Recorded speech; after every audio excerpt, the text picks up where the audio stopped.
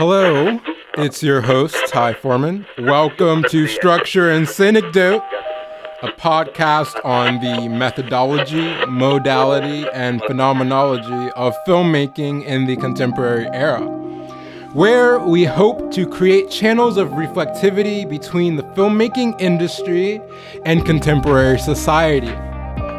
This episode is meant to serve as an introduction to the podcast, its themes, its purpose, and generally where the subject matter will be focused.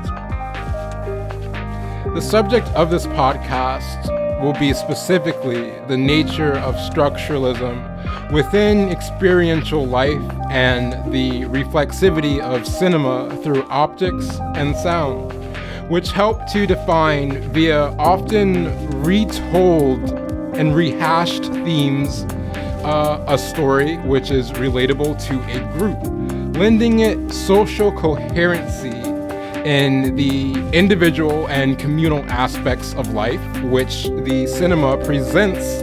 in concise and at times grandiose, phantasmagorical structure. As social actors, we navigate the world via established values and norms, coincident with an aesthetic which presupposes social Darwinism.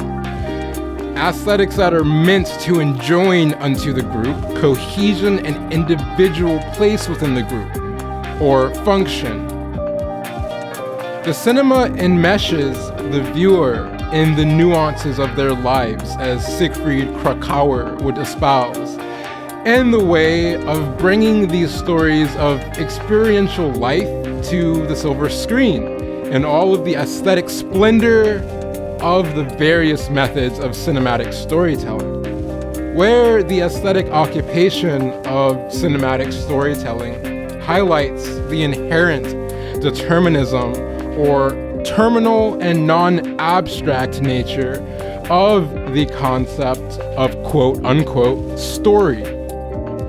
and subsequent symmetrical ideation of the viewer to the story relative to other viewers and producers. This in turn causes the viewer to see that their act of relating to the film through various meanings, themes, intention of writers, actors, and directors who wish to communicate something, such as an idea, to someone or a group of people, brings the viewer into the position of active participant in the formation of aesthetic structure within the material confines of the aesthetics of the mundane or aesthetics of the everyday. Art imitates life, essentially. Filmmaking transcends in that the method by which reasoning occurs and communion is had between producers and consumers is intuitive, where the cutting edge of this transcendental epistemology, as distinct from academic epistemology, is the actor or actress, where their position of the puppet, of the will, of the unseen force of the writer and director illuminates and ingratiates upon the viewer a shared sense of helplessness, in that we find the most quote-unquote moving actors to be those which allow themselves to, in Siegfried Kracauer's words, again, intrude upon the expectation of the world around them, completely transforming themselves in cases either physically or through perception, in that their received inflection of who they are personally has changed beyond what was the previously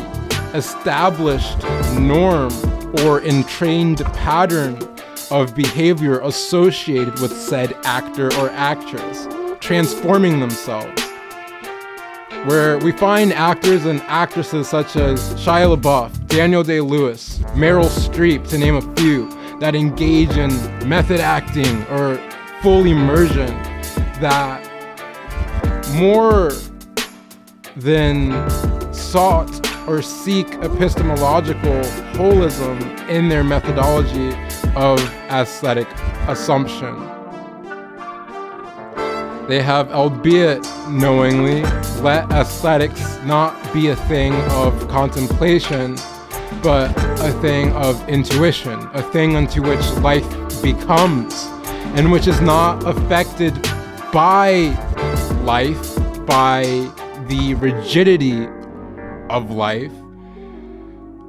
much like the lives of the majority of those who consume contemporary cinema. Life of the individual cannot be summed up to a series of pessimistic or melodramatic occurrences in light of the concept of the aesthetics of the everyday, but can be, when communally and due to the literal closeness of the theater viewing experience, find that we more closely and honestly empathize by way of minutiae of those moments in which we social actors must yield, or the rigid aspects of contemporary society and structuralism. This is where aesthetic intuition comes forth, in the moments by which characterization illumines the emotivity of a given circumstance and the surrounding suppositions by which that character either leverages or succumbs to. We find that our life in these modalities finds open space for artistry, no matter how mundane it be. The catharsis and transcendental humanizing aspect of life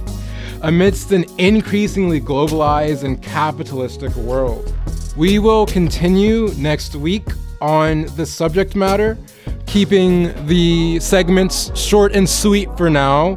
Thank you for tuning in. If you listened, more on the way. This is Structure and Synecdoche signing out.